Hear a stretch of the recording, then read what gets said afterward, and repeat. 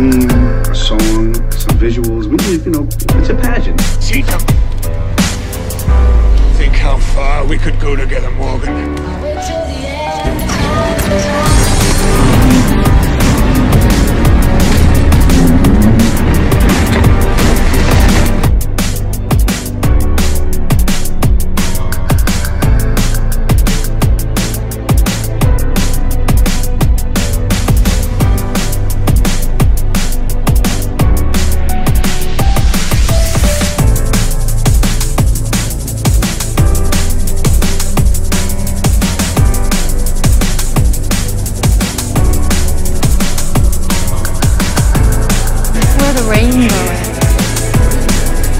Where's the rainbow at?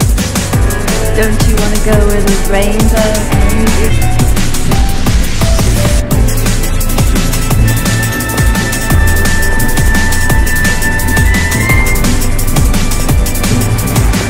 But I also know that you went to Nick's hotel this morning and talked to the desk clerk. Keep going.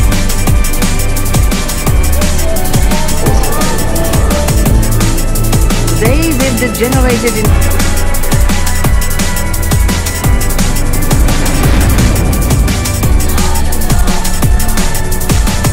The history of the world is the history of violence. Mankind seems intent on destroying itself.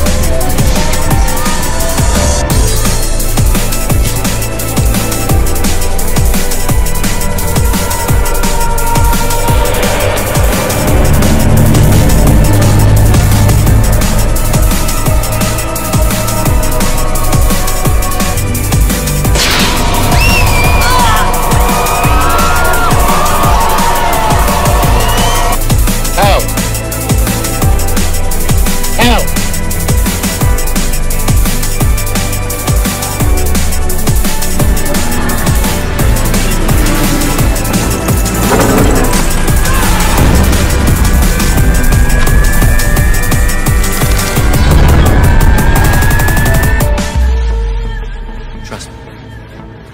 Everything's gonna be fine.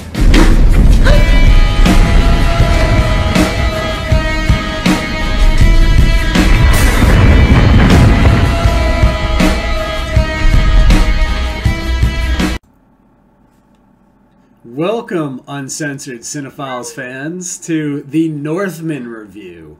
One of the best Viking movies of all time, I would say. And another instant classic by the new Stanley Kubrick, as we said, Robert Eggers. Maybe? Maybe. Who knows? He certainly does his research, and he puts in a lot of effort in his films into making it look authentic and recapturing what time would have been like in the setting of his films. So I think he's dedicated to his craft, which is, just like Kubrick was. Yeah, absolutely. And I think he's done a really good job, like he did in The Witch, which we reviewed before, with Northman, in putting us in sort of a great historical, almost documentary type thing with how accurate it was. Like a living documentary of what it would actually have been like. Has that feeling based on the texts that we have available that describe, what the Viking life was like. A lot of these texts come from, like, the medieval times, which we'll discuss in a little bit. Yeah. But, so the movie itself, maybe we should start by breaking it down, starts with... Pretty much, is it the boat sailing, or... Yeah. Hear me, Odin, all-father of the gods. Summon the shadows of ages past, when the thread-spinning Norns ruled the fates of men. There's a sort of almost like the beginning to a saga. You have the sort of person saying to, addressing to the gods, really. And then, that's right, yeah. Like, it's introducing the like tell me a tale sort of thing, you know, sort of getting us sort of amped up for the film is and then I believe it's like we see the volcano. Yeah, you do, yeah. Yeah, so it's, you know, setting you up to what's going to happen at the conclusion. But you're getting kind of like Revenge of the Sith sort of vibes with a epic fight near lava. Yeah. That's true. Yeah, Revenge of the Sith. Yeah, but I thought so. You have the volcano there, but the volcano is very symmetrical, almost pyramid shaped, and this would be a theme like throughout the film. Yeah. You'd see this like pyramid shape. You'd also see a ton of you know, Masonic sort of symbolism you were saying throughout that the there's movie. a lot of symmetry.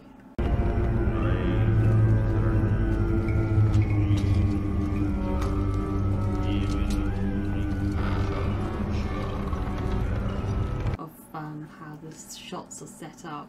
Yeah. I mean, I think that's a very, again, kind of reflects more of Eggers' understanding cinematic language. Yeah. And as how to, like, his shot, so almost like a painting in lots of ways, like, so there's a lot of him sort of calling back to what's been seen in previous throughout cinematic history and art history.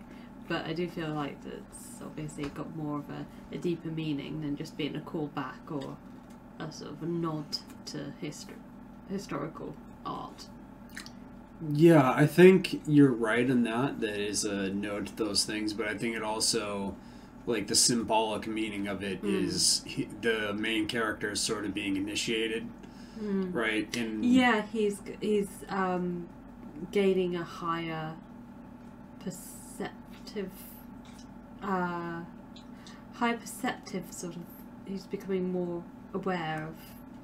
Like, he's reaching enlightenment. Yeah, that's what I was trying to say. Sorry, but yeah, we have of course, we're first introduced to him as a child. Yeah. So, his name is Amleth. Oh yeah, yep. Is that Amleth? Yes. Amleth or something? So, yeah, we didn't look that up. I didn't look up to see if the name had meaning. It might, but. Yes. Because his witch movie, all the names had meanings. Maybe all the names have meaning in this movie as well. I didn't even think to look that up. No, I've been so preoccupied with looking into the mythology of ravens. How Raven Friend that's just suddenly turned up in our garden. So I haven't even thought about looking at the names, but that's usually what we do, don't we? We sort of look at the names used in the film, and they do have a sort of a significant meaning. So unfortunately I've not done that this time, but I'm sure we'll probably discuss it at some other point. But so after the volcano, you have, speaking of the ravens, the two ravens, right? Yes. Flying over the boat as it approaches the kingdom. And the kingdom that is like, you know, their Norwegian kingdom, I guess it's in Norway. Yes. Is like very pyramid looking as well. Just like the volcano. So like as the boat's approaching, it's like it's approaching the kingdom, like the pyramid, like it's all like in alignment as well, right? And you have like the two ravens.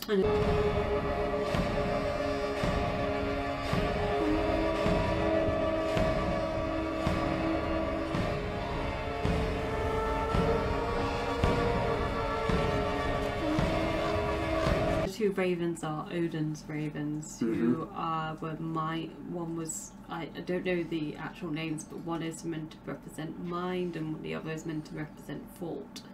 Odin would set them free in the start of the day, and they would fly all around the world. They were like a supernatural sort of entity, and they would listen to everything that was see everything that was taking place, and then report back to Odin.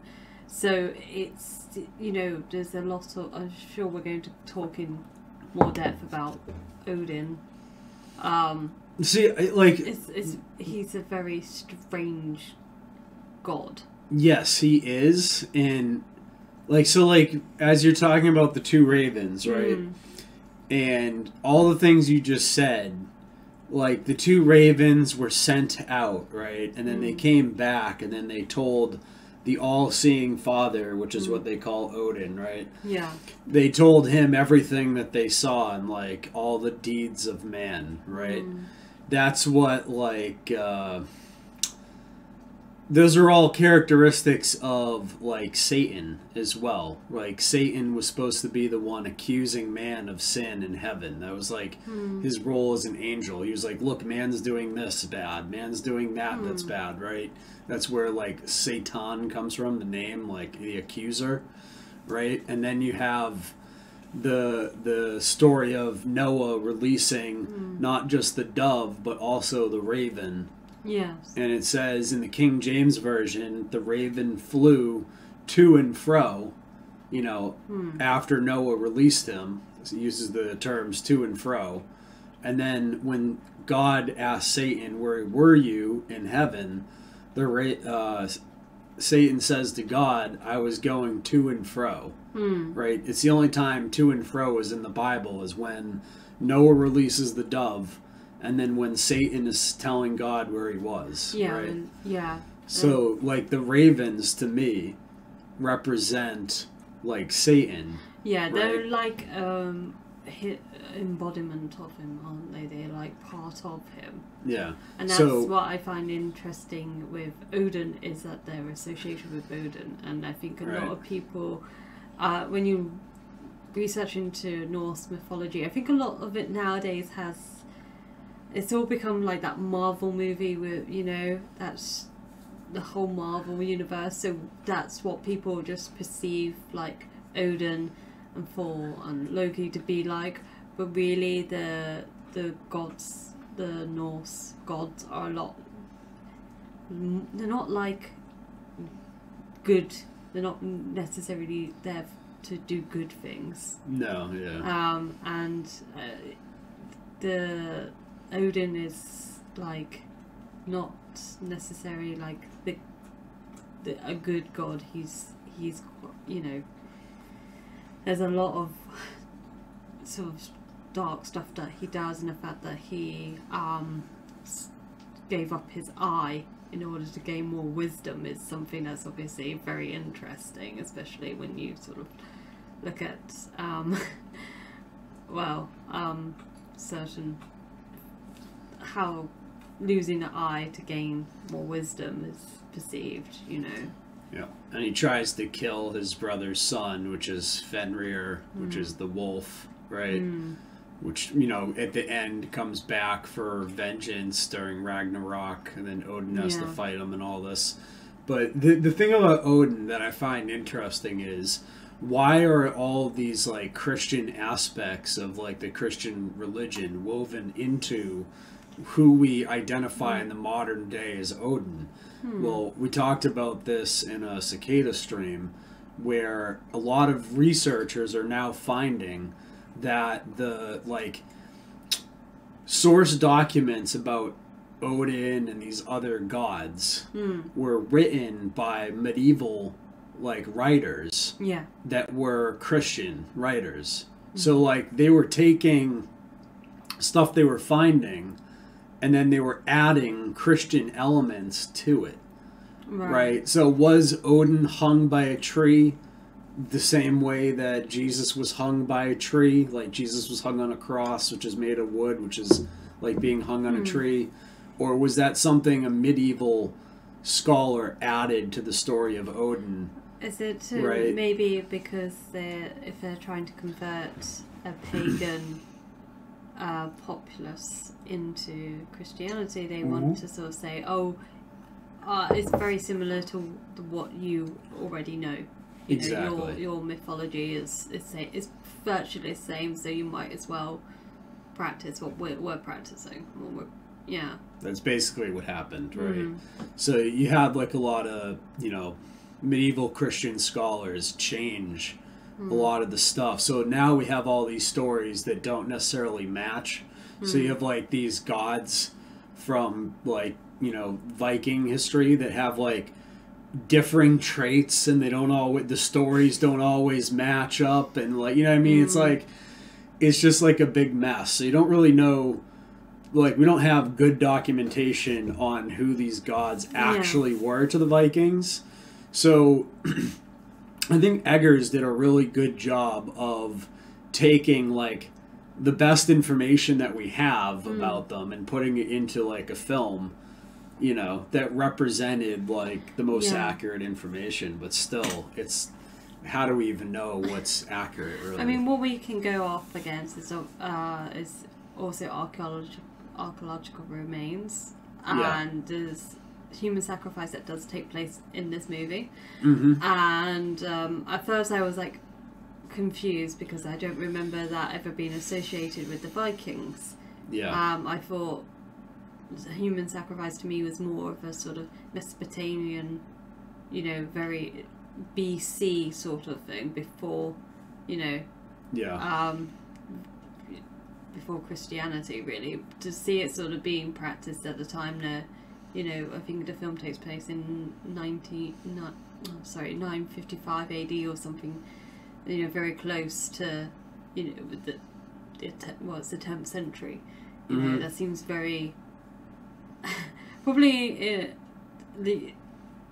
to me that seems like a very early time, but also like a very modernistic time, because it's like coming up to the medieval era. So but there are archaeological sites that have been discovered where there are bones left behind that look like they've had, you know, that have been sacrificed, like the people who have, you know, died in that way that they implied that they were sacrificed. And there's also like a discovery of a well where there were lots of infant corpses. So that seems to me like, you know, the fact that the children were tossed down a well, rather than given proper burials, seems to imply to a lot of scholars that is, you know, human sacrifice. And we see in the movie how when there's a raid on the village, they round up the children or anyone that they perceive as being a threat and burn them alive.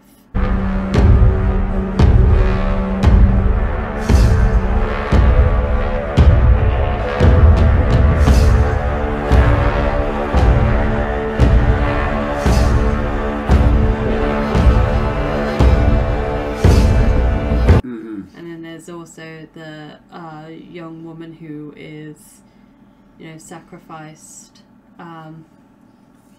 when the older son of the uncle dies.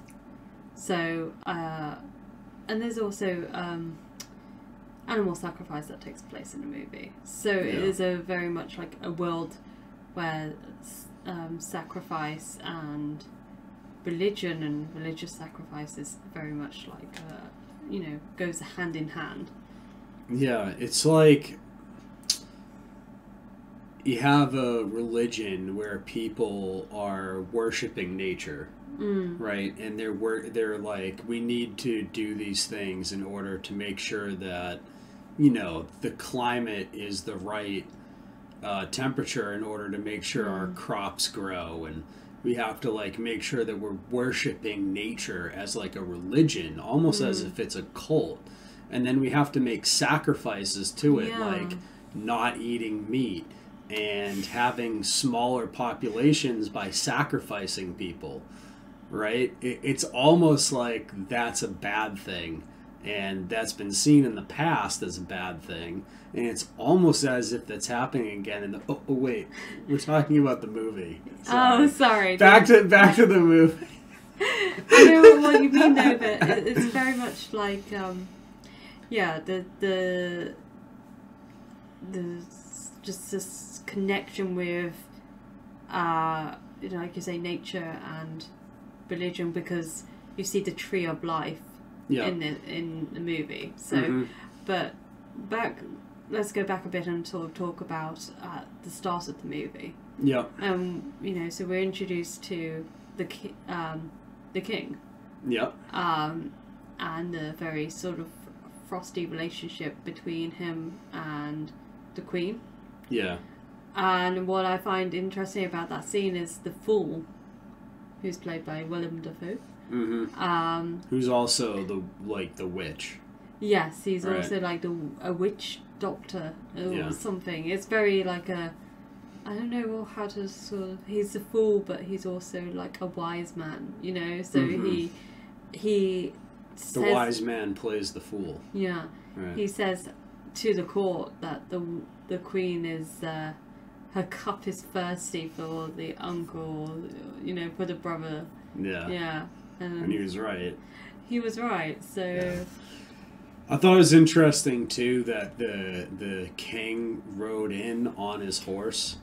Like he didn't get off his horse until he was all the way into the chamber in front of everyone. Like he's riding in on a high horse. Very symbolic. Yeah. Right? And he was kind of like a douche, like someone like that, you know, like get off your high horse, dude, and like, you know, come down here with the rest of us. Yeah.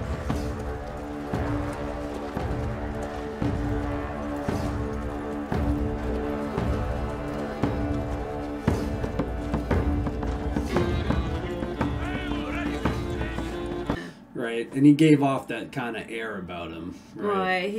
We've discovered some more information from him about him later on. Yeah. Of course, that's coming from a unreliable source. So, how much of that can we believe?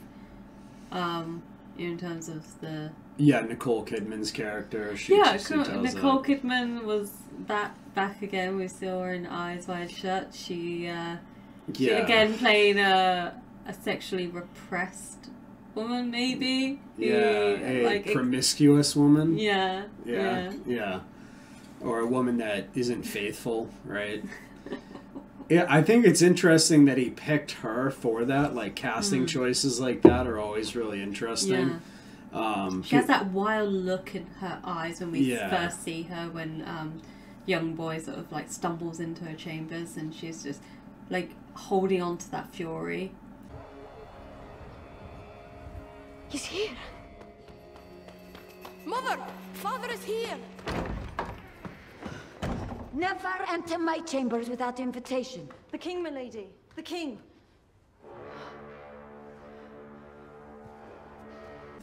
It's but she's so close to exploding, you know, it's like a very sort of, to me it looked like a wild banshee or something, you know, it's a very, or like a, I don't know, like a siren or something, like she was just gonna sort of, like there was something eerily magical about her. Yeah. And Nicole Kidman's like one of those actresses that, like, she over the years has maintained her on-screen presence, right? If not even gotten like better than she was in her younger years, where a lot of like the old school Hollywood actresses, because of like Twitter and other things, have like, you know, they've kind of ruined their careers. Like, no, you can't even look at them to say, you can't watch like an Amber Heard movie or anything, you know what I mean? You couldn't watch one anyway because she's a terrible actress. Yeah, but you know what I'm saying? Like, I don't know. But there's other examples like that, right? Yeah. Actresses that were good that have like ruined their career in the recent years. Nicole Kidman's like, just like, you know, she's like still the Eyes Wide Shut actress, right? Yeah, I think she's someone that like has maintained her sort of her beauty, but it looks kind of natural, although she must have had, I think she's had surgery, but probably, but it doesn't look like Madonna levels of. That's kind of what I mean. Madonna's like a clown now. You know, like Nicole Kidman hasn't done that, and she kind of like gives off this like air of being like one of the elite Hollywood inside witches. It's like real life actual witches. Just my personal opinion. I don't know if that's true or not. But oh, I know. I can sort of like she does have that sort of supernatural quality to her. Yeah. Like almost like, oh, is she a vampire? Yeah, you feel like she's like maybe always has always been Nicole Kidman. She's just like changed her like name throughout the past. Yeah. But yes, so I thought anyways, the relationship between her and the king, who was played by Ethan Hawke, I believe, that's interesting. You know, like she's been waiting for a while to get, you know, go to bed, and he's just like, no, I've got other more important things to do. Yeah, he's like, I'm gonna go hang out with the witch doctor and get high. Taking the son. It's time for him to learn how to be a man. I did find it, like, when we first watched the movie, the kid was so excited for his dad to come home. He was like, Mom, Dad's home. And she was just like, whatever. Like, I got that sense the first time I watched the movie, like, and I was kind of thinking to myself, like, why isn't she more excited the king's back? Like, I literally thought that watching the movie. So, that, like... Come. Odin brought him home. To find out later. Obviously, our reviews all include a ton of spoilers. Yeah, sorry. People don't... Like, I don't think people watch these going like, oh, I won't, you know... find out about the ending. We're analysing the ending as we're doing this, so... But, of course, that scene where... it's a weird scene. The enlightenment scene with the witch doctor and the... yeah, let's get into that, I don't know how to get into it. It's so... Alright, well, so first... much that goes on in that one scene.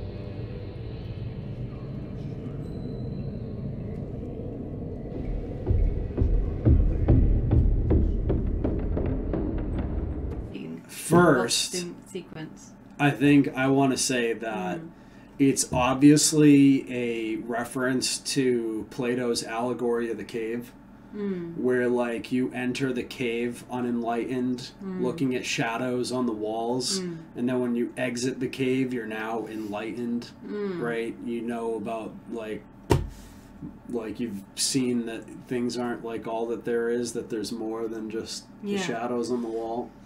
Right, there's more than just reality. So I think that's like obviously a part of it, because they're running on all fours like dogs into a cave looking thing.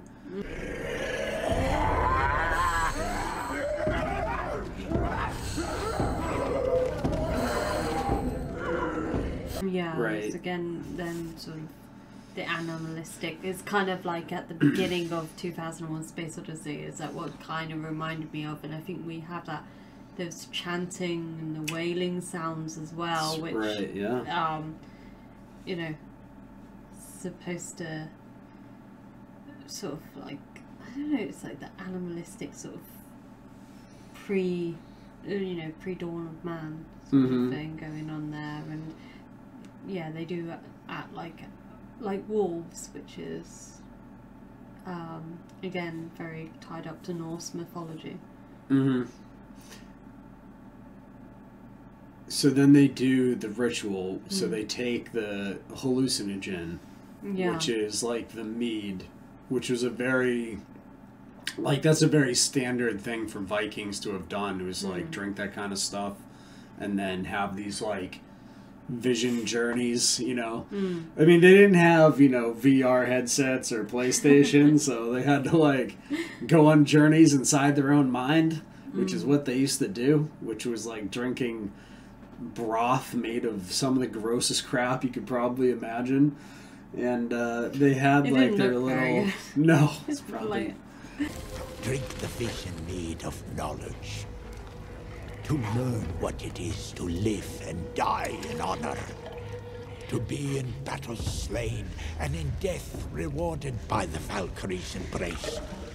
The warrior maidens will carry you to the shimmering gates of Valhalla. It's probably like piss and other like disgusting like herbs. I'm pretty sure it had like bits of bone floating in it. It looked really gross. Oh, you know what it definitely had in it? mushrooms. I don't The bits of bone were okay, but the mushrooms got you. I'm not a big fan of mushrooms. You were fine with the bone, I was but it was the fine. mushrooms I'm that not got doing you. mushrooms. I guess I won't ever be enlightened. Not in the Viking Not sort in the of way. Viking it. No. Anyway, so yeah, so they do that, and I thought the vision sequence was relatively meaningless, but I did think they said some interesting things in there. Wise in measure should each man be, yet wise enough to be the fool. Wise enough to be the fool. Tell me, how did Odin lose his eye? To learn the secret magic of women. Never seek the secrets of women. What did you see during the little ritual? Well, I know he has that. He did this wonderful bit where the camera pans up and it's a point of view shot, and he's looking down on himself, so he's clearly like out of body experience, and that's when he's reached enlightenment because he's now above himself.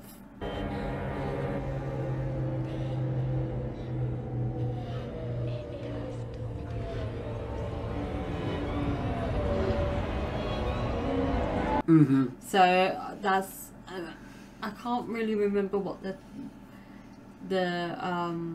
dialogue was, but what did you get down? Okay, so a couple of things I wrote down on here. So we know how they're acting as dogs and animals. Yes, yes. Well, in MK Ultra mind control programming, what they have you do is a lot of times create like an alter that is an animal.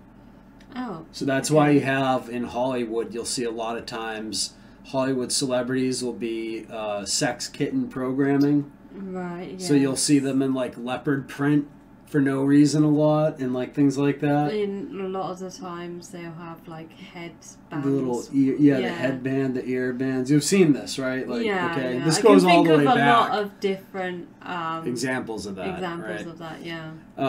So that's from like Monarch Mind Control, MK Ultra, right? This was called.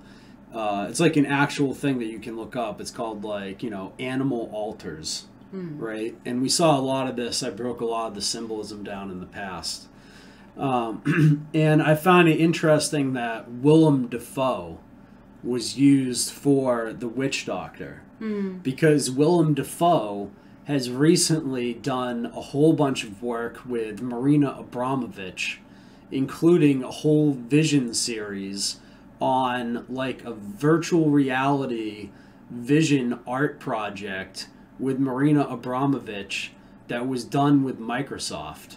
And it was like this very strange art project where you could see Marina Abramovich, which is like a real life living witch who does spirit cooking and other gross things.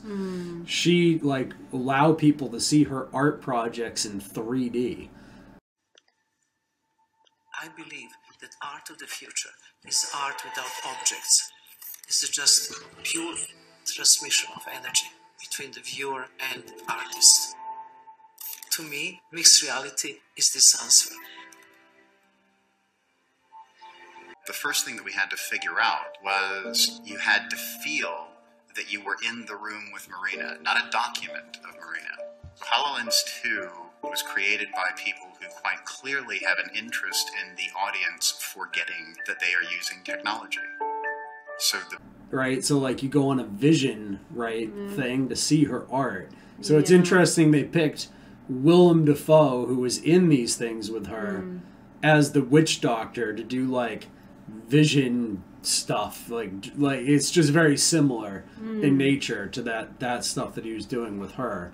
And the Vision Mead of Knowledge, it was called. They said, drink the Vision Mead of Knowledge. Right. Right. So once again, that ties into the raven that you were talking about with the knowledge and like the whole tree of knowledge, which is the tree you're not supposed to pick from.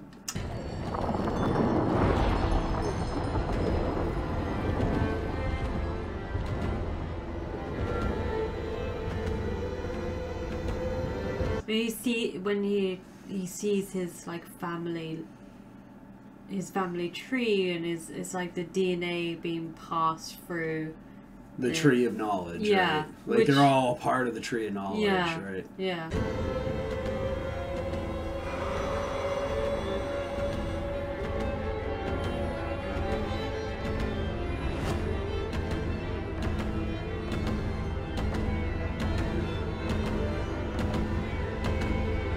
They're all the lineage of the House of Cain. Yeah.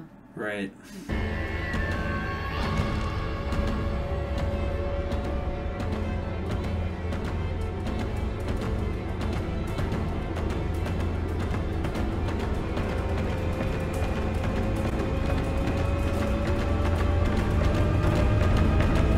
Like, it's very interesting to me, like, that we're seeing this sort of, like, it's almost like he's justifying his actions because he's, you know, he knows his family history and also knows what is to come. Yeah. So it's like he's then justifying all of the acts that he does because it's to honour his family. Mm-hmm. Yeah. And you know how you were saying that Willem Dafoe was the jester in the court? Yes. Willem Dafoe, in the little ritual, says to him, wise enough to be the fool. Right? That's one of the things that he says to him during the little ritual there. Right? So it ends with the child floating in the air, which was wicked similar to The Witch. Yeah. Right? Where they were all floating after the ritual at the end of the little witch ritual. They're all floating in the air. I thought it was very similar to that, right? Yeah, I mean, and another thing that's kind of similar to that is kind of like, I think we recently watched Room 237 documentary on The Shining. I mean, most of that we disagree with. But there was something where someone said, like, the layout of the Overlook is on different levels to what it's actually supposed to be. And then so Danny goes onto a completely different, like, level of, like, his spiritual awareness. Yep. And I think that you just saying that reminded me of, like, that's how it is, you know. Yeah, he's like floating up the hotel. He's floating, yeah. And he, even though Stanley Kubrick doesn't do it in the way that we're seeing here with Eggers. Eggers is more direct. It's not as subtle as Kubrick. Kubrick's doing it in a very sort of like hidden, in a hidden way, sort of like more suggestive. So to the average viewer, you wouldn't pick up on that. You wouldn't notice that the path that Danny is doing on the second floor is completely wrong. It doesn't match up. You can't actually do that path, but he is not even doing it really. It's all taking place in his mind. So, as he's like floating upward through the hotel. Which I can't wait for us to do on follow up to The Shining. I'm just getting people hyped for it. So, you know, you thought our other one was good. We've got more to discuss. We've discovered more things, but back to Northman. So the little ritual ends with him seeing the DNA strand, and then like it showing how DNA contains the genetic memory of your ancestors. Yeah, which is all very Assassin's Creedy. It's also very The Lost Truthy, because I wrote that in The Lost Truth, my book. Yeah, that's right. And then I actually went through and found but I actually, unlike the Assassin's Creed, I actually found the scientific evidence that backs up that theory, which was stuff like the I wrote it in 2014, hold on, the Bioinformatics Institute of Europe or something like that. They had done a study where they had synthesized DNA in order to record information. So they had taken a painting and then taken that painting and turned the painting into zeros and ones. And then they turned those zeros and ones into the 4 base proteins for DNA, which are like A, B, G, and T or something like that. And then coded those zeros and ones into those 4 proteins. Then synthesize that into actual DNA, and then they were able to ship that DNA around the world, and then unsynthesize it and decode it back into the painting. And so, what they found is that because DNA has 4 proteins instead of just the 0 and 1s like computer, that it's able to store significantly more data than a computer because it's a base 4 system. Yeah. Right? So like you can store a shit ton of information in DNA, way more than you could ever a computer. That's amazing. Right? Yeah. And it will last forever because all you need is a DNA sample, which you can pull from like a mosquito out of like, you know, millions of years ago, right? Like in Jurassic Park. You don't need to have like a power supply or anything. DNA lasts forever.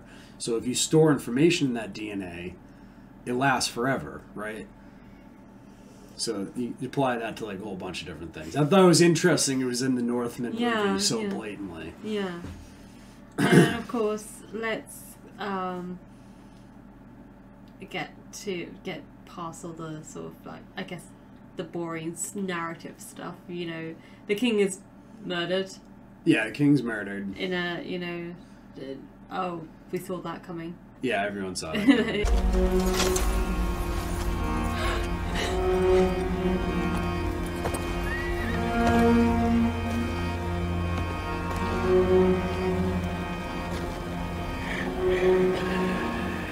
You behold your brother's gaze in amazement. Yeah, he didn't see it coming.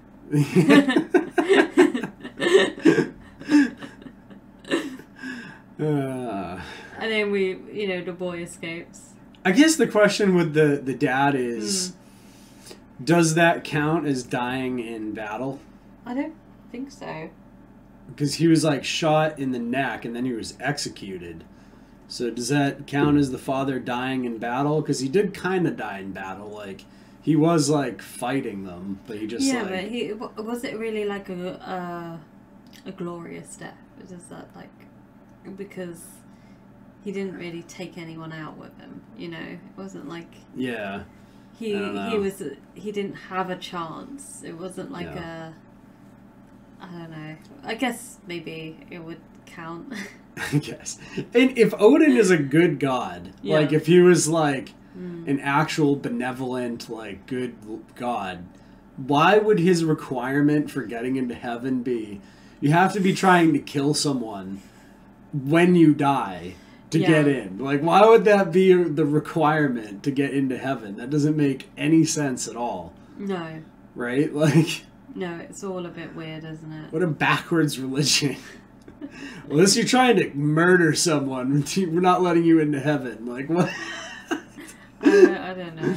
But, yes, of course, it all goes a bit horribly wrong, and Amleth?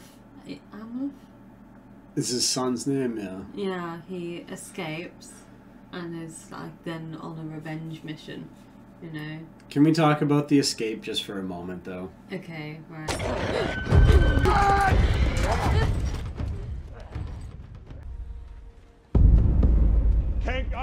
King Fjolnir! Hail Lord King! Hail Lord King! Alright, so... It's dumb. It's dumb. First off, he runs like...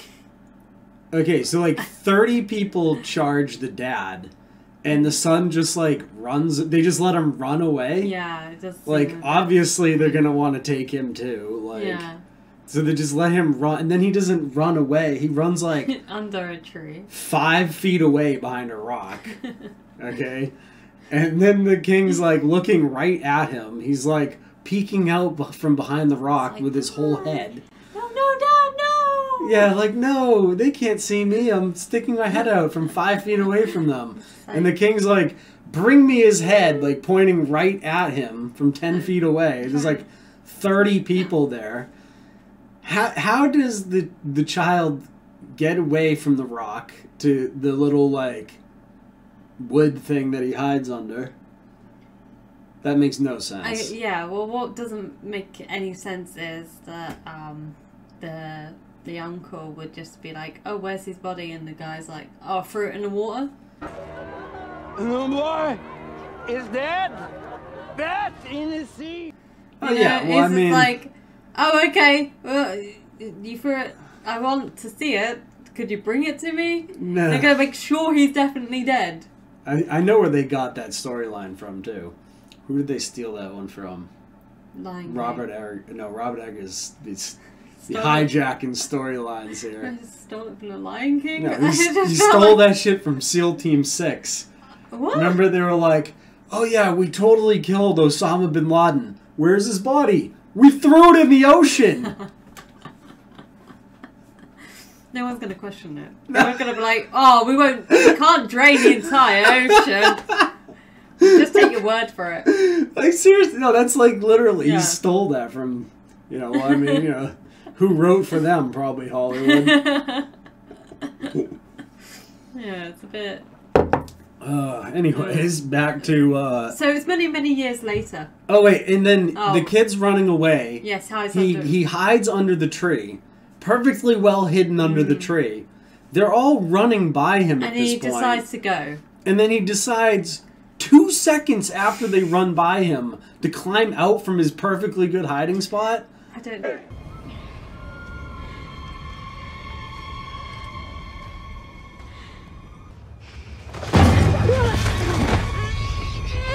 Know why, but then like No, it's just- movie wouldn't happen if he just stayed still and that wouldn't be exciting. Like he had to. Why? Because there had to be, because he had to cut the guy's nose off and He then had to later cut- kill the guy Yeah, with he no had to cut- nose. And then also witness his mother being like dragged away screaming. Is she screaming or laughing? Yeah. I don't know what to make of that because it does. I know I've watched it a couple of times. It still doesn't sound like she's laughing at any point. Oh yeah, and then the kid, he almost gets killed in the woods. He sees his dad get killed, beheaded. He goes back to the town they're all looking for him in to kill him and behead him in. He's wearing a red cloak as well. He's Like, not that's- even wearing the red cloak at first. He's just running around the town like, hey, here I am. He puts on a red cloak, which Red- is like, that's very symbolic. yeah. Once again, here I am, giant red Yeah, cloak around me. Also, like, Well, I wonder who's hiding under that red cloak, not showing his face. also, do you not think the red cloak is very symbolic as well? Yeah, of course it is, yeah. But it's just like, again, doesn't make any sense because I'm pretty sure red cloaks would, like the colour red would be very hard to obtain. I don't know too much about like dyes and stuff, but Yeah. red seems like, because I think red was, I'm thinking like in the original Robin Hood folklore, he wore red instead of green. Because I Yeah. think red is meant to be like for the merchant class. Yeah. So it's like a very hard colour to obtain. Yep. So in the world of the Vikings, I don't know whether that colour would be necessarily like easy to get hold of and have a whole cloak dyed red. So Must have been, yeah, probably. I It's just probably think very expensive material. it's just That's why it was probably associated with royalty and stuff, right? yeah, it just looks like I know purple was really hard to get, Yes, purple was very hard to get. but I don't know about red. So, I don't know. I'm just basing that off something I heard ages ago. Could be completely wrong. oh, okay. I'm- They do say red is pretty rare. Anyway, so he goes back. They see him, his mom getting dragged off. Yeah. The king and the new king and his mom go and have their. Well, I mean, it's fake, right? So she actually wants to be taken away. Yes. So what they're basically doing is like a rape fantasy, like LARP session, right? Of course, it's the Vikings. What else do you do? Yeah, that's kind of their thing. When they're not raping, they're pretending to rape. And then he runs off to the land of Roos, which, is that supposed to be England? No, I don't think it is. You don't think it is? No. I just think it's some. Is it like Denmark or something? It must be Denmark. It's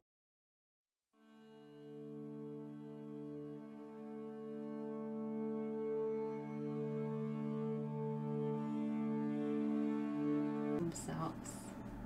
It's definitely south of Norway. Yeah, it's definitely like in that. I assumed it was like England. No, I don't think it would be. No. Although Vikings were there at that time. Yes, yes, they were there, and they're busy coming around, sacking our country and raping our women, stealing temple stuff, and burning our churches, and just generally being right dickheads. I mean, that kind of makes sense if it was. I don't know. It just didn't look like. I don't know where it is meant to be, but anyway, I was just thinking it could make sense because they would then go on to Iceland, which is kind of close towards the UK, right? Yeah, that's why I was thinking the UK. Well, I don't know, but either way, it's like he's now because he's on a river, right? Yeah. It's like so it's either Denmark because they have the canals. Or it's like England because they have all the little rivers. Yeah, right, but he's going to go raid. He's like with these. Yeah. This Viking group. I don't know what they're. They're like just like a raiding party. Yeah. Right.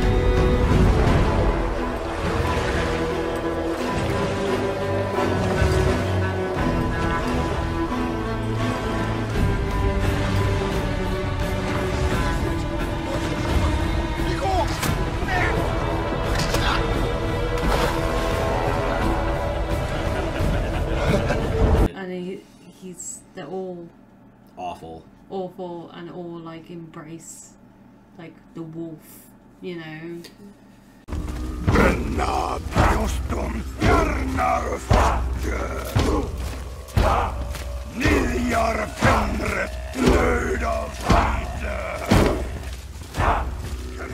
Yeah, so they're part of like the religion that like it's a paganist religion, and like one of the things they're doing is like the wolf ritual. It's like a fire ritual.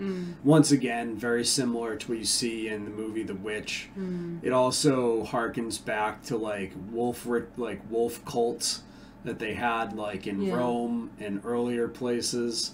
Right, these like pagan ideas have come all the way from Babylon and things. And basically, it's like the worship of nature rather than the worship of the creator that made nature. Yeah. Right? Which is why it's all false nonsense and ends up, those people end up being influenced by dark spirits and things of this world. Yeah, it's a very, a very dark scene, He just like he's like howling, When we see him, he just doesn't seem to register any like human emotions at all. Like there's he's a really he's not a hero to me. Like no, not at all. No, it's nothing sort of. He's a villain. Yeah, I think the Viking main character is a villain. Yeah, like absolutely. I think it's really. I sent you some links to some articles where people were like saying about him being like toxic, talking about toxic masculinity, that little buzzword. He's totally was it I can't even say it. I can't even say it. Toxic masculinity. Oh, it hurts. I can't even say the words. You say it in the mirror 3 times. Greta will appear behind you and stab you to death. I think like people have really like perceived his character in the wrong way, because it's like the weird sort of thing where alt-right people have like embraced him as being like the ultra, like male, like the Andrew Tate type of thing, don't show emotions, like just go out and do what men do, like kill women and children. Andrew Tate probably only cries when he's getting pegged from behind. Okay. Anyway, but then the other other reviews that I've read have been like weird about there was one hilarious one where it's like started talking about like Donald Trump, and I was just like, oh really? It's like right. just like just why are we I just, this is why people can't take film critics. Remember Remember Star Wars? Remember the Northmen? Hey, remember the witch? Anyway, talking about... We've just got so off topic. Alright, so... No one can take us seriously. So, we don't even take us seriously. This is a good review. Hey, well, it's better than... It's better than any of the other reviews I've heard on this. Yeah. Especially Jay Dyer's garbage review of this movie. Oh. There, I said it. Hot take. Hot take. Anyways, so after their little fire wolf ritual, their little cult ritual, they have... I mean, a bunch of other stuff happens, right?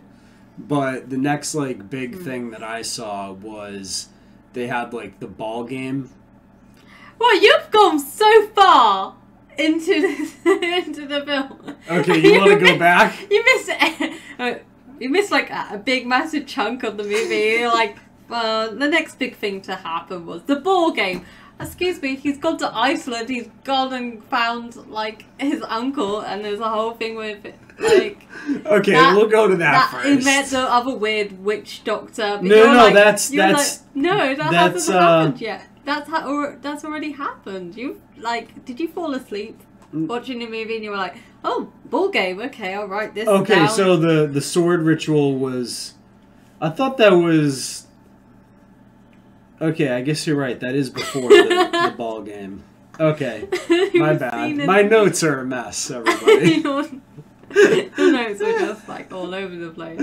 Okay, so yeah, so he goes back to Iceland as a slave because, well, I mean, at the end of the Land of the Rus thing, they take over the town, right? Yes. And then at the end of that, there's that weird meeting with the witch played by what's that singer called? Bjork? I see you. I am no one's brother. It is not enough to be the man that never cries, Prince Amleth. The prince that turned from his fate. A beast that cares for naught. A beast that wrings tears from the eyes of man. Now remember, for whom you shed your last teardrop. Bjork? Yeah. Well, I can't remember how you say her name, but the singer, Bjorn. What's her name? I don't know. You know, she was that famous singer in the 90s. Like, she wore the swan dress to the Oscars. Bjorn. In the 90s, I was playing like Oregon Trail, not watching the Oscars. Like, I'd never watched the Oscars in my life. Okay, well... I don't know. And this is why I have you on. You're the film expert. You know Hollywood people. I just know conspiracies.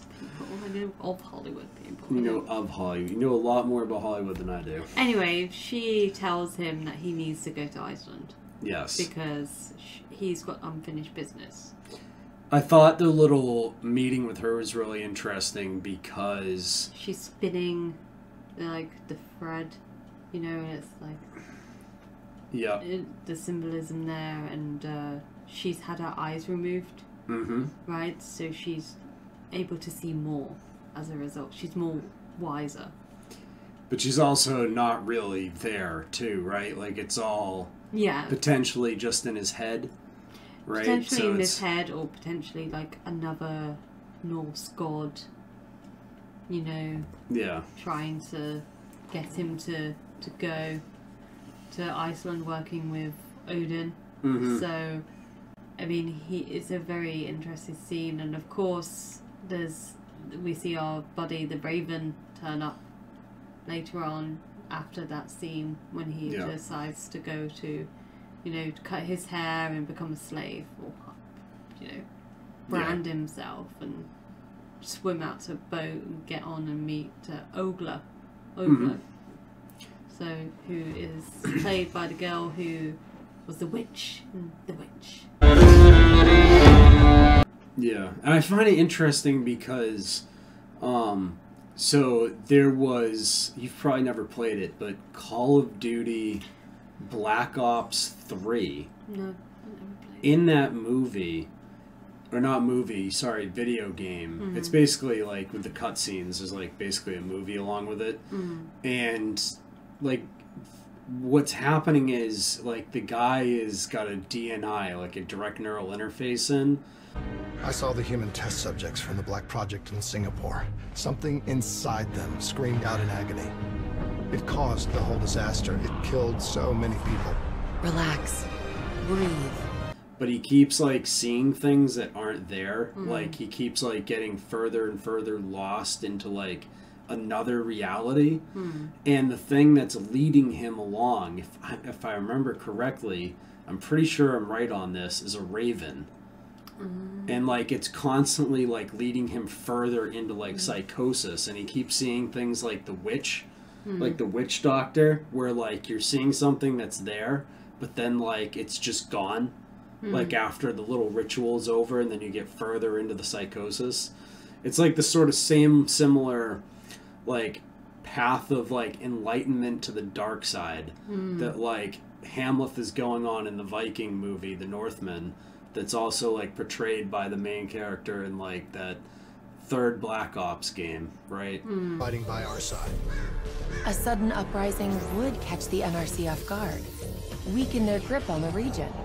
Just like their attack on Ramses, we use it as a distraction to get on them. Once Taylor's dealt with, we find a way to get this thing out of our heads. Whatever it takes.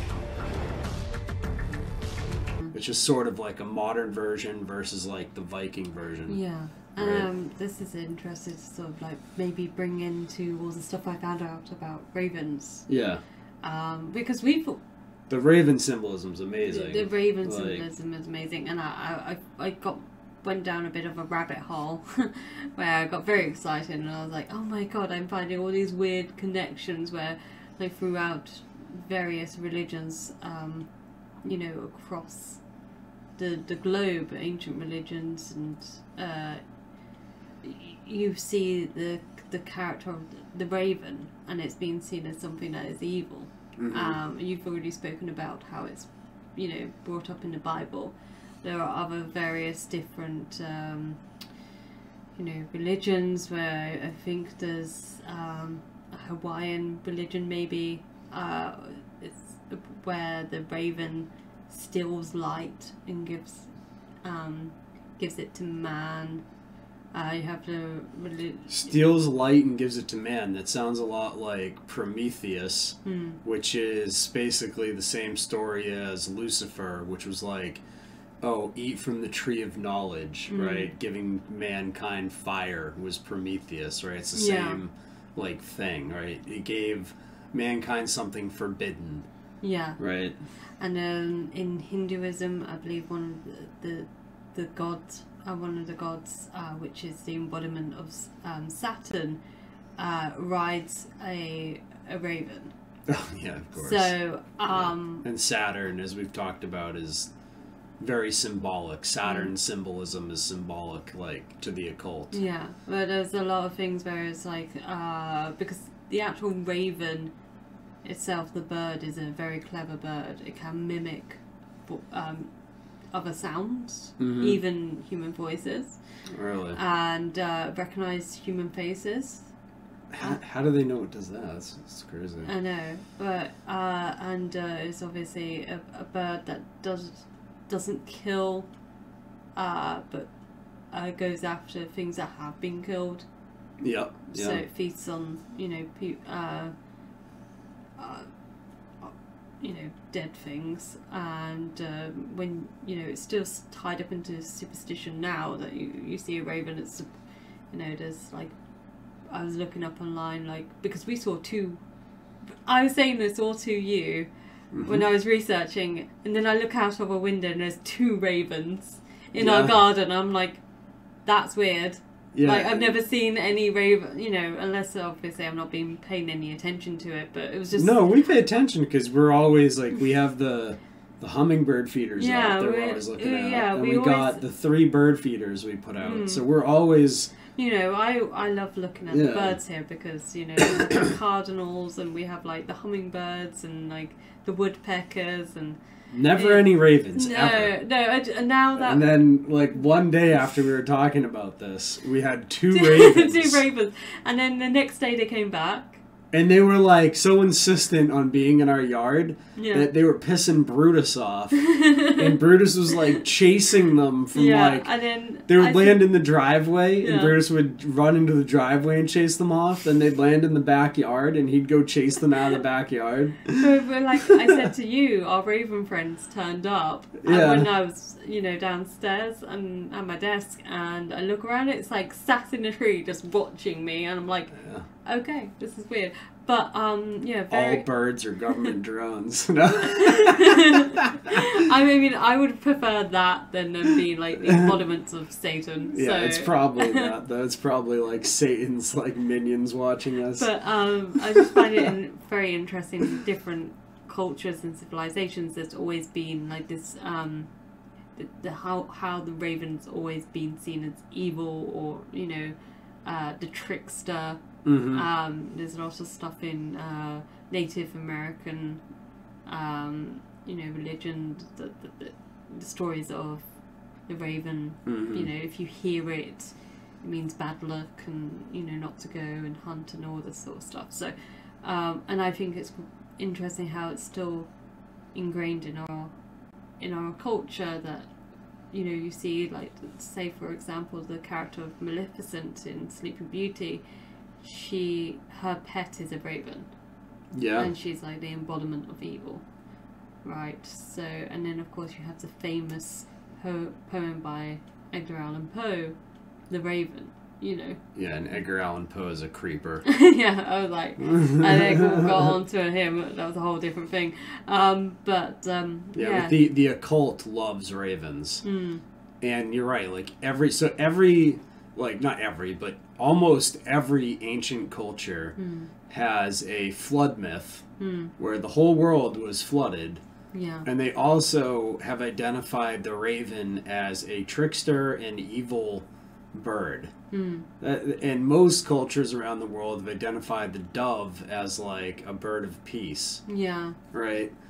It's interesting to me that like Noah let out a raven and a dove, and like the raven, obviously, if you look at the King James version of the Bible, which is, in my opinion, the most accurate, which they attempted to blow up in what? The 5th of November. That's right. We talked about that. Plot. Yeah. Oh, we're just like, you know. Go watch our 5th of November V for Vendetta movie breakdown. Yeah. Yeah. Like and subscribe, and you can check out our other videos here. Yeah. Old school YouTube. Yeah, exactly. If you click on the box up here, you'll see that I put the video there for you. Brofist. No. Alright, so back to the movie. So he goes to Iceland. He goes as a slave. And there's lots of slavery that took place during these times. Yeah, I mean... Which is weird, because I was told that... Anyway. Yeah, well, the Vikings were very into the whole slave thing. You know, they like... it's what they did, basically. They would go in, and if, you know, if you were a man or a boy and they saw you as a threat, you were killed. But if they could make a profit out of you... You know, it's unfortunately like what they did, and they made a lot of money out of it. Yeah, and I thought it was really disgusting how they like burnt the whole village of children and women and like people. It was just disgusting, and like that's exactly how they were back in those days. I think Vikings have been seen very much, like the Kirk Douglas movie, The Vikings, where it's all very like Kirk Douglas again, but you know, like, or like in Assassin's Creed Valhalla, where if you kill innocents, you like are, it's like it like hurts your reputation in the video game. Like back then, the Vikings would like get points for killing innocents, right? Yeah. So. So Hollywood likes to try and gloss over things and kind of make the Vikings out to be like, you know, the good guys. You know, they're kind of like fun, like pirates. Yeah. They went on boats and they wore funny hats. Hey, wait! Don't bring pirates into this. No, what I was trying to say is that what that's what Hollywood are trying to push. That the Vikings are. Oh, they were just like us. They weren't like us. No, that's right. They were good sailors, though. We'll give the Vikings that. Excellent sailors, and they were the first ones to find North America that were not Native Americans, because there were human beings here the whole time. Turns out. Anyways, so he goes back into the village, right? And he's now with the actress from The Witch, the movie, right? It's the same actress. Yeah. So once again, really interesting casting choice. Yeah, I mean, I think she just has that weird, like Nicole Kidman, like a weird supernatural sort of like witchiness to her. Yeah, definitely. She's definitely like kind of. I think she's a very good actress. Anna Taylor-Joy is her name. Yeah, she's a good actress. Yeah, definitely good. The Witch must have been done first because she looked older in this movie. Yeah. So he's there with her, and she's like, "You're the brain. You're the brawn. I'm the brains, and we're gonna like take these guys down together," kind of thing, right? So then they start. She was like, "You break their bodies, I'll break their minds," type of thing. Yeah. So. Because I mean, do you think she's doing more that we're not seeing? I think she's telling him like how to do the various things he's doing. Like she knows like what will like trigger people into like being more scared. So when there's he a like lot of like when he mutilates the bodies and he doesn't just mutilate the bodies, he mutilates them in like a very it's similar to like what they used to teach people during the Phoenix program, which was like a program to teach he desecrates them.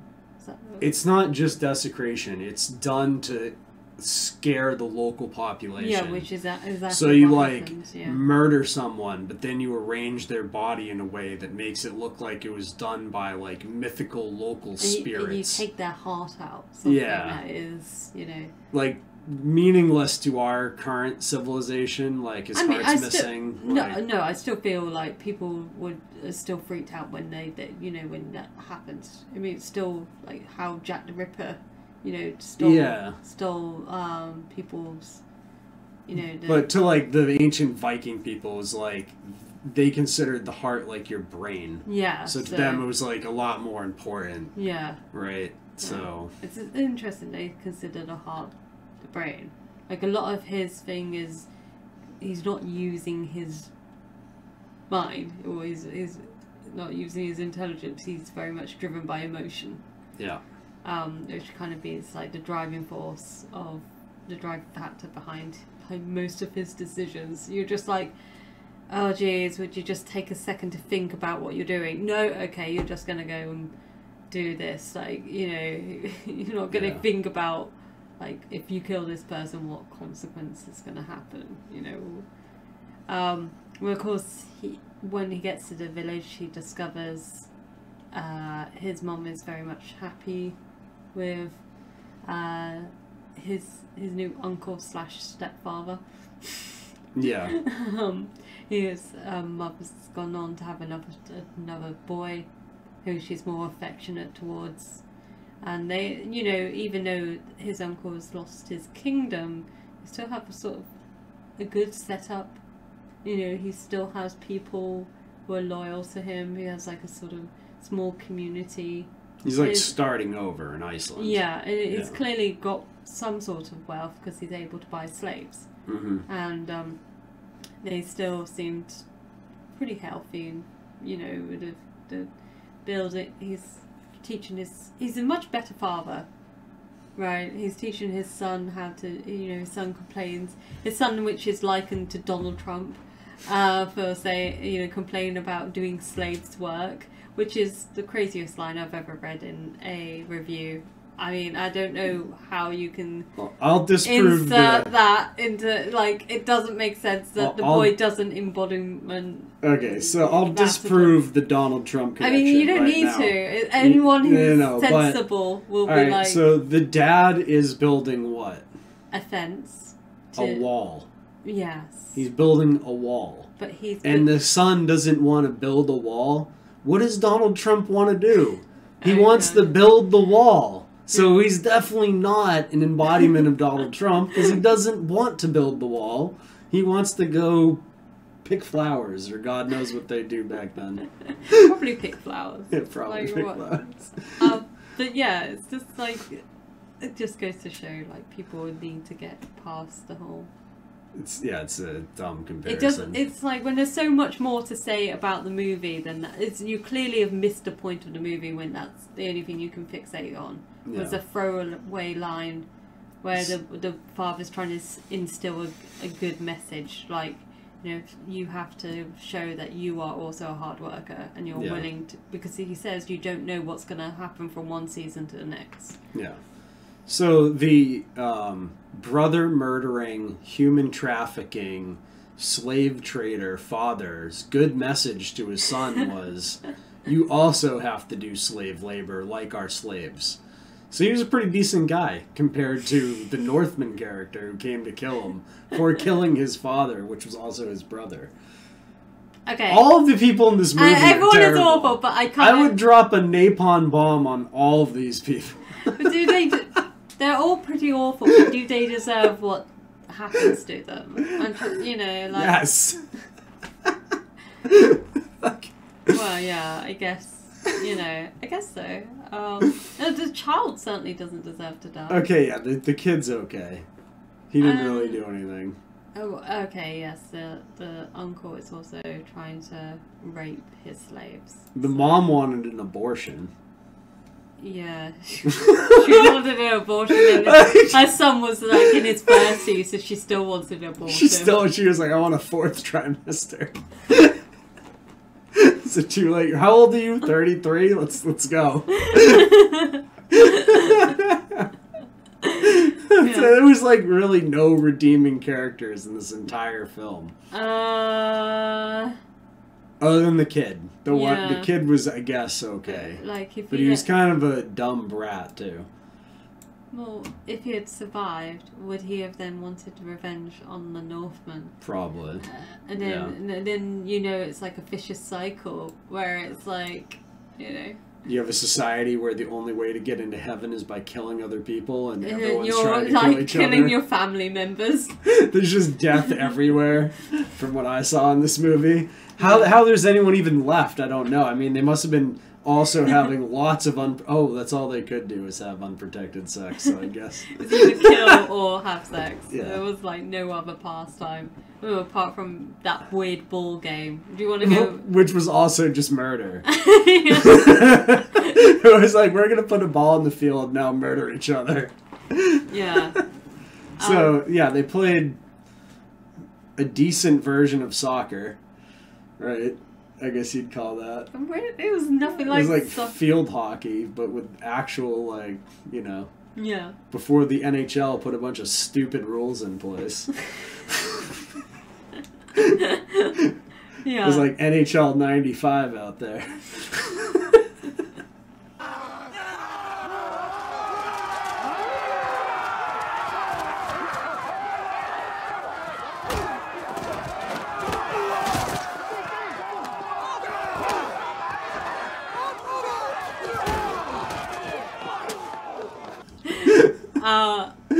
Of course, we that sort of. That's a moment that we see. Maybe he's has some sort of emotions. Gives him his character a bit more depth. That scene because his half brother runs out. I don't still why he runs out to go and try and score. I mean, I guess that kid had never been to one of those matches before, and his parents were just like not going to tell him not to run out there. He gets knocked unconscious. Yeah, and how did he just happen to run out there without anyone else running out after him? Because it's like a long way from where they were quite watching a it. bit distance. He teleported. He just teleported. His brothers weren't like... the Ravens there picked he him goes. up and like He's flew running. him. He's now like 50 yards away from us. What does he do? He's going after... Maybe we should go. Should we go now? No, we're too busy. Nah, he'll be fine. Like... It would teach him an important lesson. He won't be doing that again. Oh, that's for sure. He almost never did anything again.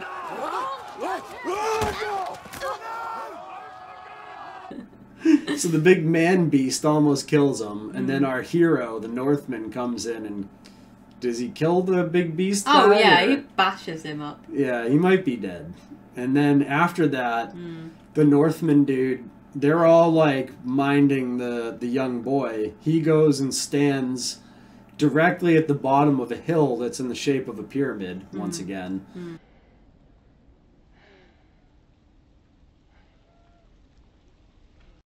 Showing like the enlightenment and like the transcending up. And why is that? Because he saved the half-brother, which was still on the Tree of Life, right? So like the half-brother was still a part of that like life tree, the family tree, right? That's why I don't think he wanted to kill the mom or the brother. He wanted to save them, right? But he would have killed the mom more readily than the brother. He wanted to save the little brother. Oh yeah, the brother's death is accidental, really, isn't it? Because you know you can see in the moment that happens, he regrets it. You know? Yeah, like instant regret, like as he's doing it, like he's trying to get the kid off him. Yeah. But what's interesting is that after that scene is he's rewarded, isn't he? He's told that he will have special privileges. And he's, you know, he's still a slave, but he's like now going to be in control of people. He's going to be like head slave. Yeah. And there's all the slaves gather for like a weird sort of like dance and ritual type of thing. Again, they're dancing around the fire. That's when he gets it on with Ogla. Yeah, it's another sex ritual that's taking place, which was like another famous sex ritual from like Viking times that they depicted. Very accurately depicted it, actually. So I thought that was interesting. Eggers does do a really good job of like getting these things historically accurate from what we know. From like I've seen other like depictions of that and like read about it. Like that's accurate to like what it was like, so it was pretty well done. Yeah. So just people just dancing and naked and getting it on. Yeah. But like it was like an autonomous sort of nature to it. Yeah. I thought that after that was when like her and him really picked up like the psychological warfare and like the like different planning of like the downfall of like the family, basically.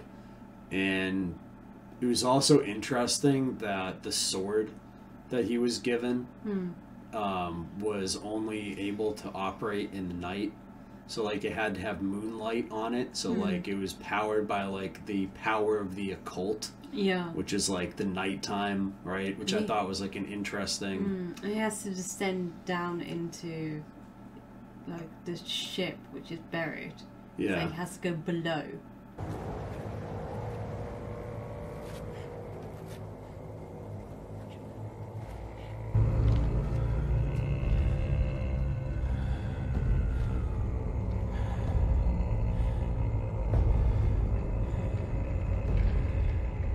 He used to go in and get it out of like the underground.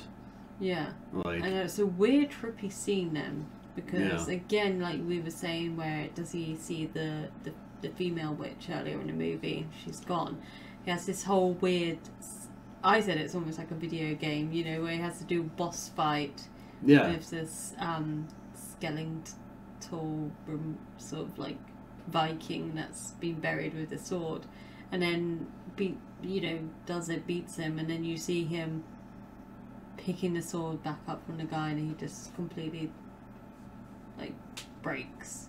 Mark well the full moon's light!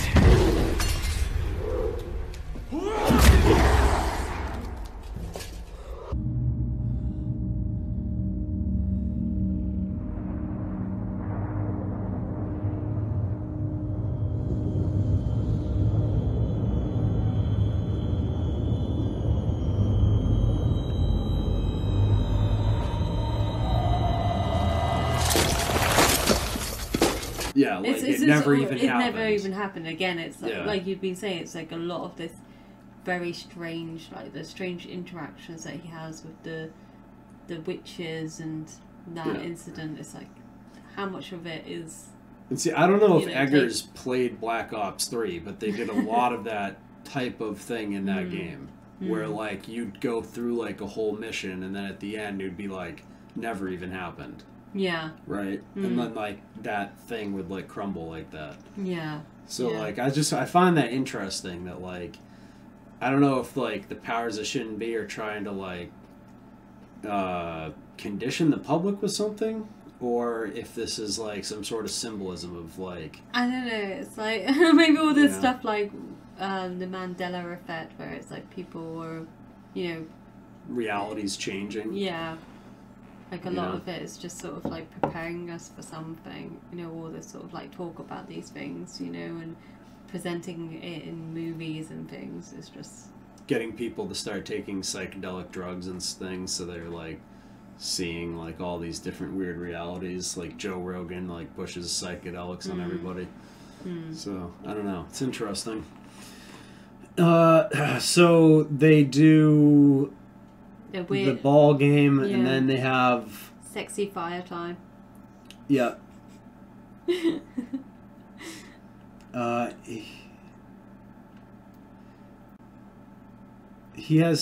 There's sex with the witch, and then he declares chaos. Yeah. And she, like, performs, like, a weird earth ritual, right? Where she's like, we're now one with the earth, and, like, chaos, and all this. I thought that was interesting because, like, in the Bible, it's like, don't be one of the earth, be, like, of heaven, not of the earth. Like, like, so these people are, like, doing the opposite of what you should as, like, a Christian. You're, like, they're, like, becoming one with, like, this reality instead of like the greater thing about God, right? So they're like getting further into chaos. And then the shepherd, I thought this was interesting. So when they're in the like little village, the dad, like the husband now, the guy who killed his father, right? The shepherd, they call him a bunch of times in the film, is doing like a little ritual in the thing with the statue of Odin, and he's doing a Freyr ritual, which is like a ritual to the wolf, right? The Fenrir wolf or whatever. And in comes the Northman guy carrying firewood, like almost adding firewood to the fire. The wolf's coming in, like feeding the ritual, right, to Fenrir, which is a ritual to chaos and Ragnarok, right? Of course, there's a scene where, we've already briefly spoken about it, but the uncle's oldest son is murdered by Aimleth, and his heart has been taken, and the shepherd, the uncle, rounds up all of the slaves, and he kills a few of them, because he's trying to find out who's aiding, and that's when Aimleth comes back and he has the heart, and he's like, I'll let you have the heart if you let the witch go. However, he sort of says, how the heart could be like of was it like a wild dog or something? You know, or how do you know it's your son's heart, and he's captured and beaten up, and who aids his escape is Odin. He brings the ravens to, peck the ropes and let the Northmen go. So.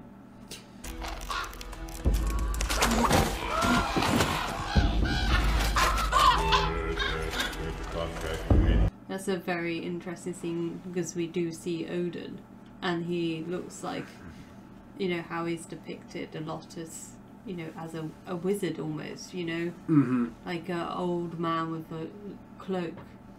You warrior maiden, fly me to your shining gates.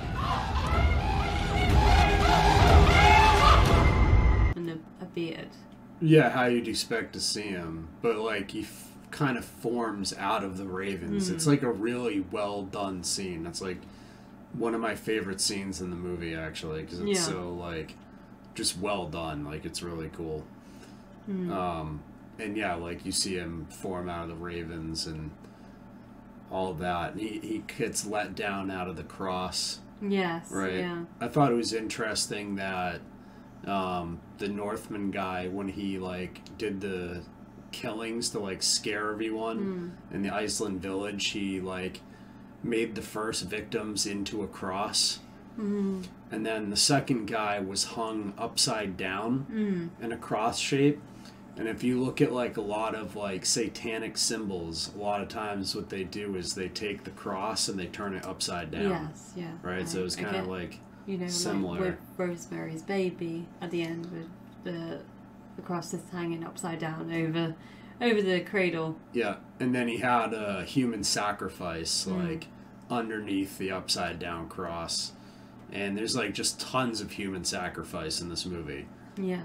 Like if Eggers is trying to show you anything, he's trying to show you that these like ancient pagan religions are not very good. Like he's definitely not painting them in a good light. Right? No, and I think it's interesting again when they have the oldest son's funeral.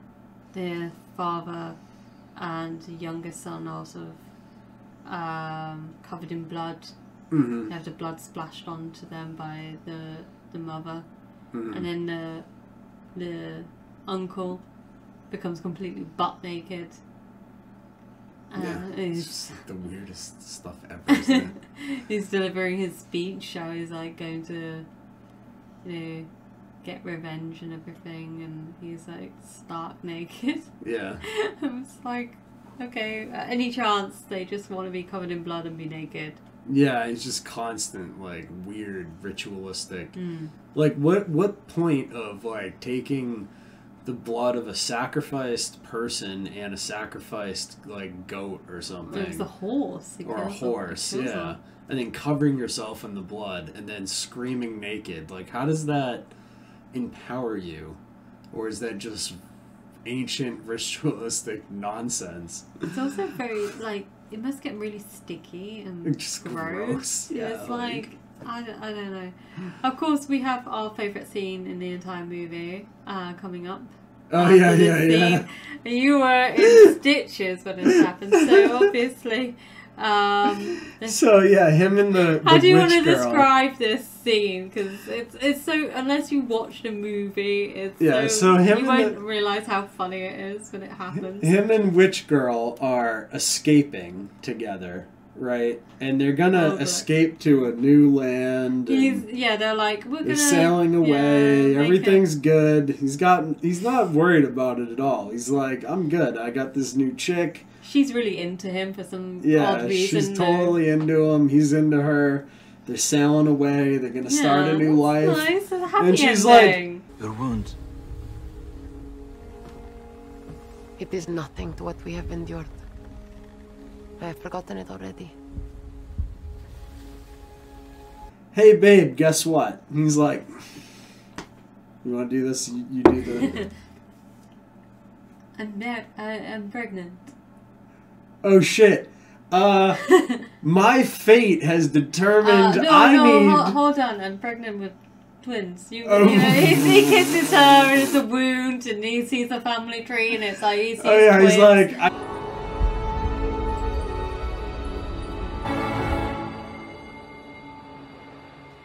My family's blood. My own blood is inside you. I see twins in your future, my dear. He's like... I also saw in my future, when I did that, me in all of my gear, including my heavy sword and my shield that will make me sink like a rock to the bottom of the ocean. I'm out. See you later. I'm going to jump off the boat. You're preggers. I'm leaving. I don't care what's going on. I'm off this motherfucking boat. You will be mother to a king. We cannot escape our fate. Yeah, it's just he's just like no.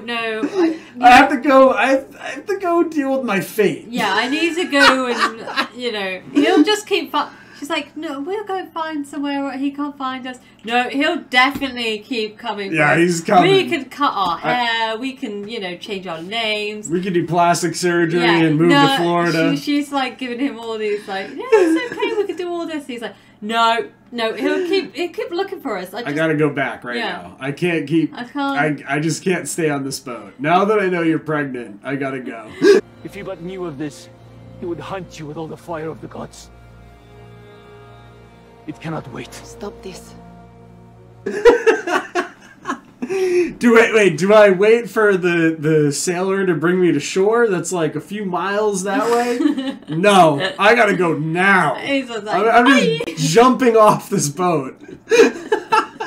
It's the funniest reaction to finding out like your girlfriend's pregnant I've ever seen in a movie. Okay? Dude's on a little Viking boat miles off the coast. Yeah. Finds out his girlfriend's pregnant. That water's got to be cold as well. It's like the North Sea. He's got his sword and all this metal shit that will sink him to the bottom like that. Yeah. He's like, fuck it, I'm out anyways.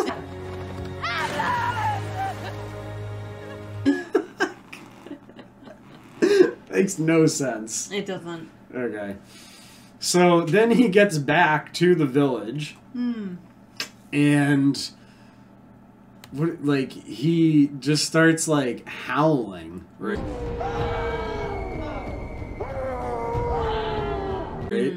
Which drives all the dogs crazy in the village, and the dogs start attacking their owners. Yeah. And then, which is again really interesting because we've spoken about this before, how the hounds of attacking people and what they, the devil taking on, black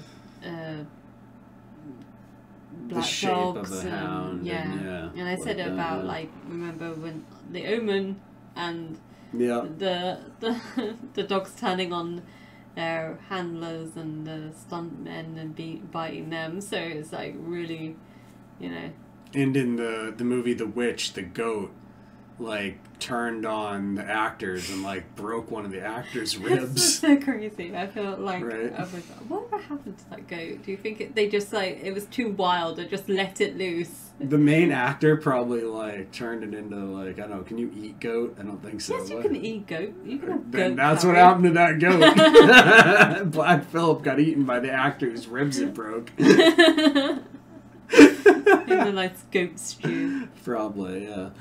So anyways, I mean, I thought that was interesting with that symbolism there. They come back and you have once again he's using his animal altar to drive the dogs crazy. And they all go nuts and attack their owners. He gets his revenge on the nose guy. Yeah, he kills the nose guy. The grossest, horrible way where he's putting his sword through the remainder of his nose. He's come to claim the rest of it or something along those lines. Yeah. But I thought, yes, he confronts his mother, his mother and his it's already confronted her, but then his mother and his half brother are hiding in the closet, and I don't know what is it with people in this movie. They could just like have a perfect opportunity to stay hidden, and like, nope, I'm gonna just jump out and attack you. She could have just stayed hidden. Yeah, he never would have. Especially the half-brother. The half-brother, I don't even think he would have killed the half-brother. He would have just let him be. Yeah. I think. I mean, I don't know for sure. But then, yeah, they have the final battle, right, between him and the shepherd, right?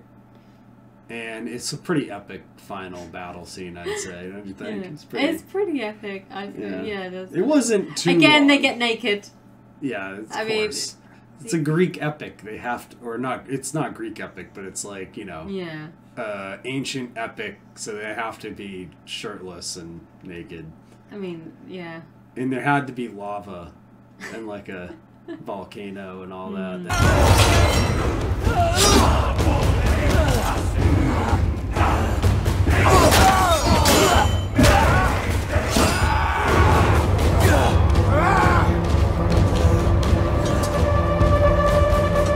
It like had to happen.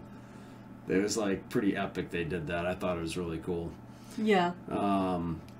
It was a good fight scene too. Like, it was fairly believable. It wasn't like, you know, some fight scenes are like really stupid. Yeah, I think what's interesting about this movie is that I guess if I'm gonna say he's an anti-hero, but our main character. He's not an anti-hero. He's a villain. Okay. The main character is a villain. He does get, like, you see him getting bloody and injured and everything in this movie, and he does die at the end, and like you can see he's already been stabbed and the wounds are, you know, he's not gonna heal. So it's of course he gets to, you know, die in battle. But it's interesting as well that because when he discovers that he's going to have twins, it's going to be the Maiden King, you know, the Woman King. The Woman King. One of his twins, not the boy, but the girl, is going to be the one to become I guess a Viking queen or something like that. Or if Hollywood had anything to do it would be the woman Viking King. It was a bit of like, I guess, like, was she born first or something? Because if it was I just don't understand why. Maybe she went and took over another kingdom. Yeah, maybe the boy didn't survive. But we do see a shot of Olga with the twins, and they seem healthy and happy because he's like dies and he does cry. Because remember, he's not been able to cry. He's not supposed to have cried. Yeah. His last tear was taken away from him as a child or something, and then he's allowed to cry because, you know, only, you know, if you're a man, not allowed to cry. Men are not allowed to cry according to Andrew Tate. That's for pussies. But you only get to cry when you're dying, okay? Once Odin gives you back your tears, man. Then you can cry. Yeah. Even though if you read the Odyssey or any like ancient like you know, mythology, you find out that the heroes do cry.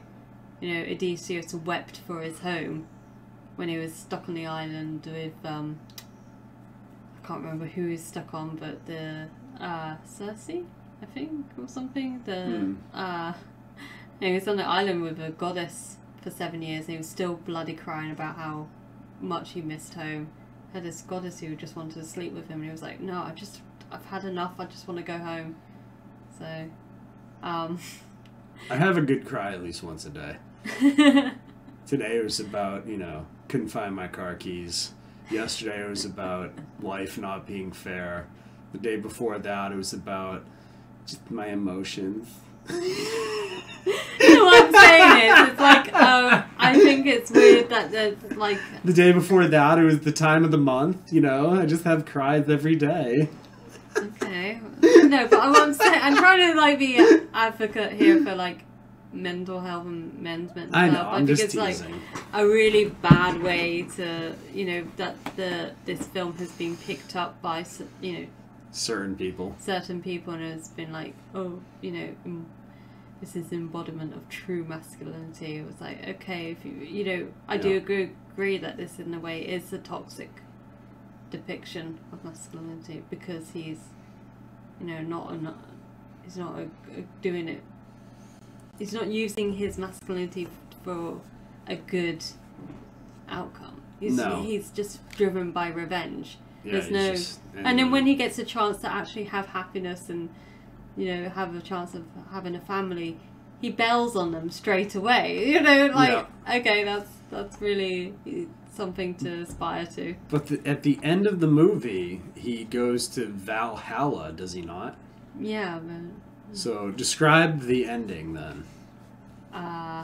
He kills the guy. He kills his enemy. He chops his head off. Yeah. But he also gets a sword through the heart. Yeah. So he dies. Yeah, so and then what happens? And he goes... you describe it how you described it. Then I'm going to describe it my way. That's why we're doing this. It's a little experiment. No, I mean, describe like the horse scene where he gets picked up by the horse. He gets picked up the horse, and he gets. They ride into the gates of Valhalla, and it's the gates of Valhalla. Yeah. Yeah.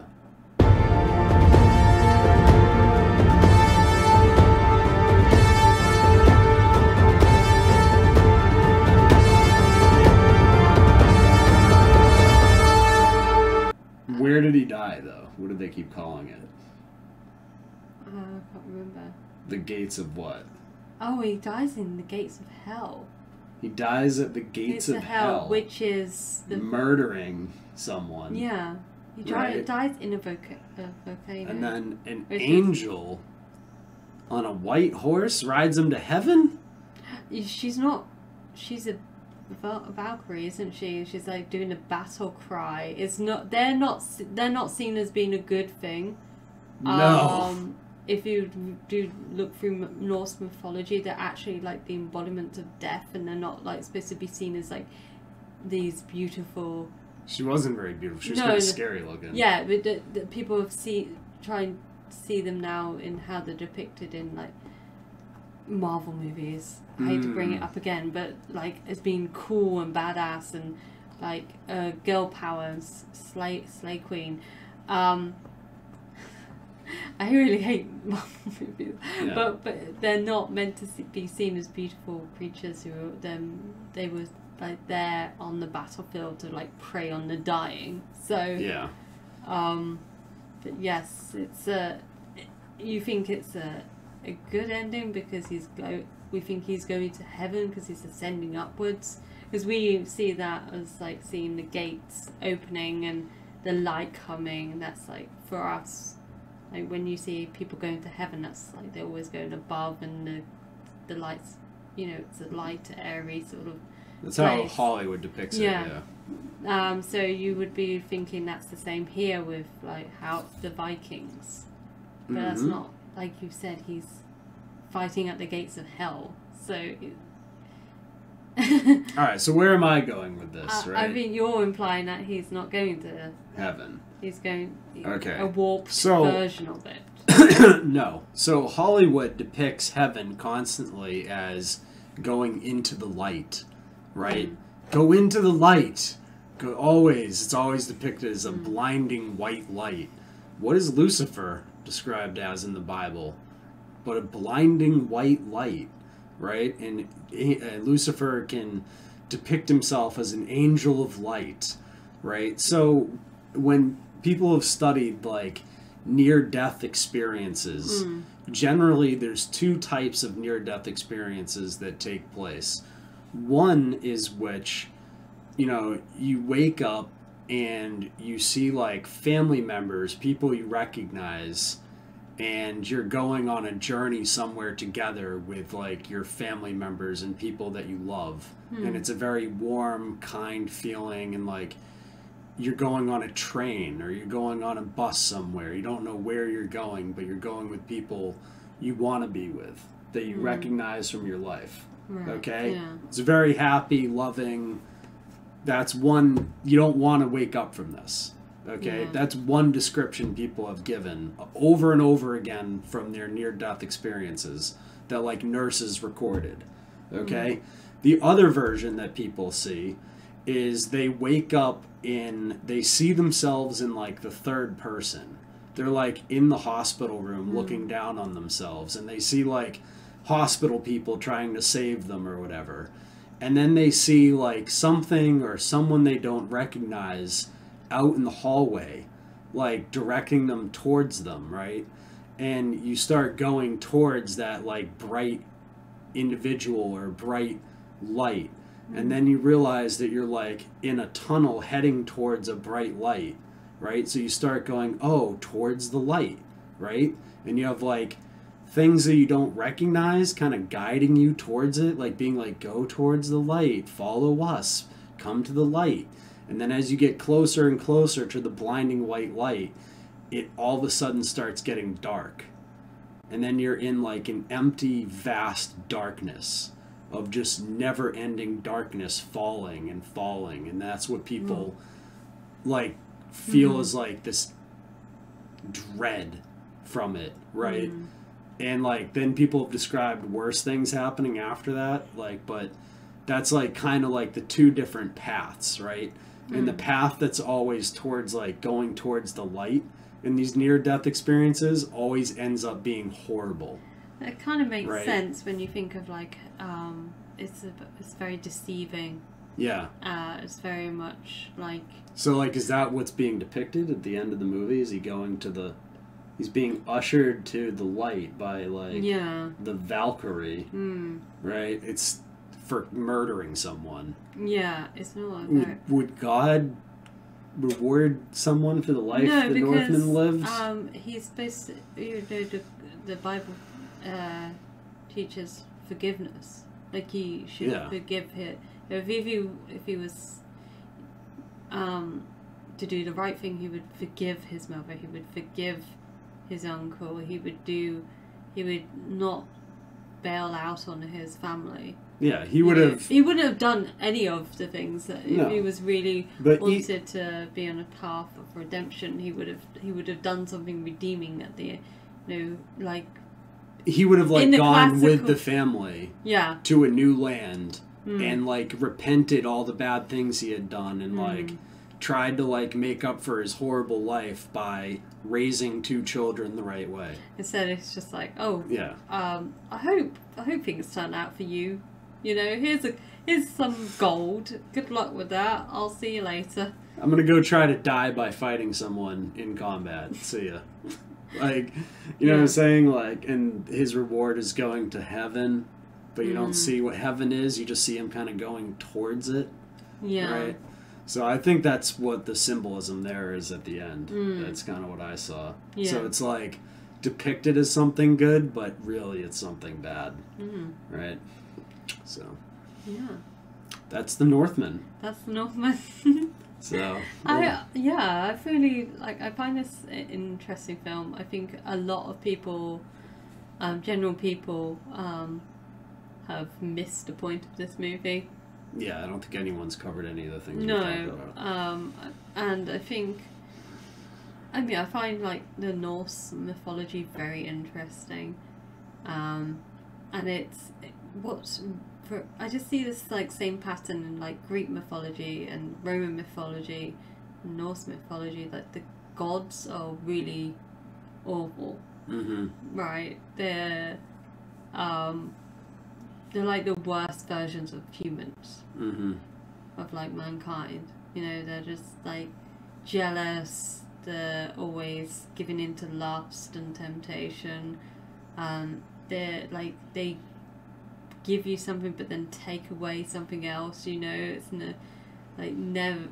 It's, you know, their rewards aren't given to the people who deserve them. You know. Yeah. It's. So, I think it's interesting that there seems to be a lot of, like, Norse mythology nowadays. It seems cool to, it's like trendy and hipster, you know, to sort of like... Yeah.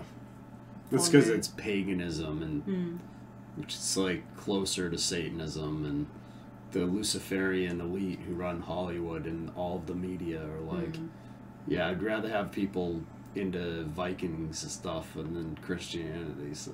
Yeah. It's just in my opinion. Anyway, but yeah, that was our review of The Northman. I really enjoyed this movie. Unfortunately, there's only one more Eggers movie to do, which is The Lighthouse, which I think we're gonna do that. Yeah, Maybe he not needs next, but we're he needs to make some more movies. Yeah, we'll... Yeah, like if he's watching this, come on, make some more stuff. Come on, Robert, make some more movies.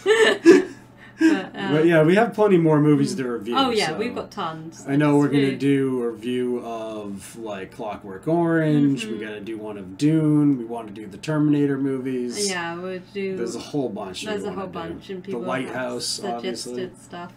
And of course, we're going to revisit The Shining after watching Room 237, because even though the documentary wasn't great, we picked up stuff that from the documentary that nobody was paying attention to. So we were just like, okay, where is this going to take us? So I think I should say you decoded a major part of the infamous last image of the 1921 ball. Yes. So someone figured it out here. I know. So, anyways, we'll do a Room 237 review / Shining review. It'll be like a combined one soon. I think it will be called Debunking Room 237. Or something like that. Something because like that, we'll just call it a review of Room 237, and we'll debunk it while reviewing it. Yeah. So that'll probably be one of the next ones we do. Yeah. So thank you all for watching. Remember, we do have a Patreon if you want to join. Yes, I'm going to do some stuff about ravens and mythology, and breaking down some further information based on the research that I found. So it'd be like really great if people want to check that out, and I would love to share that with people. And remember to like and subscribe. Thank you all for watching. Bye. Take care, everyone. Bye.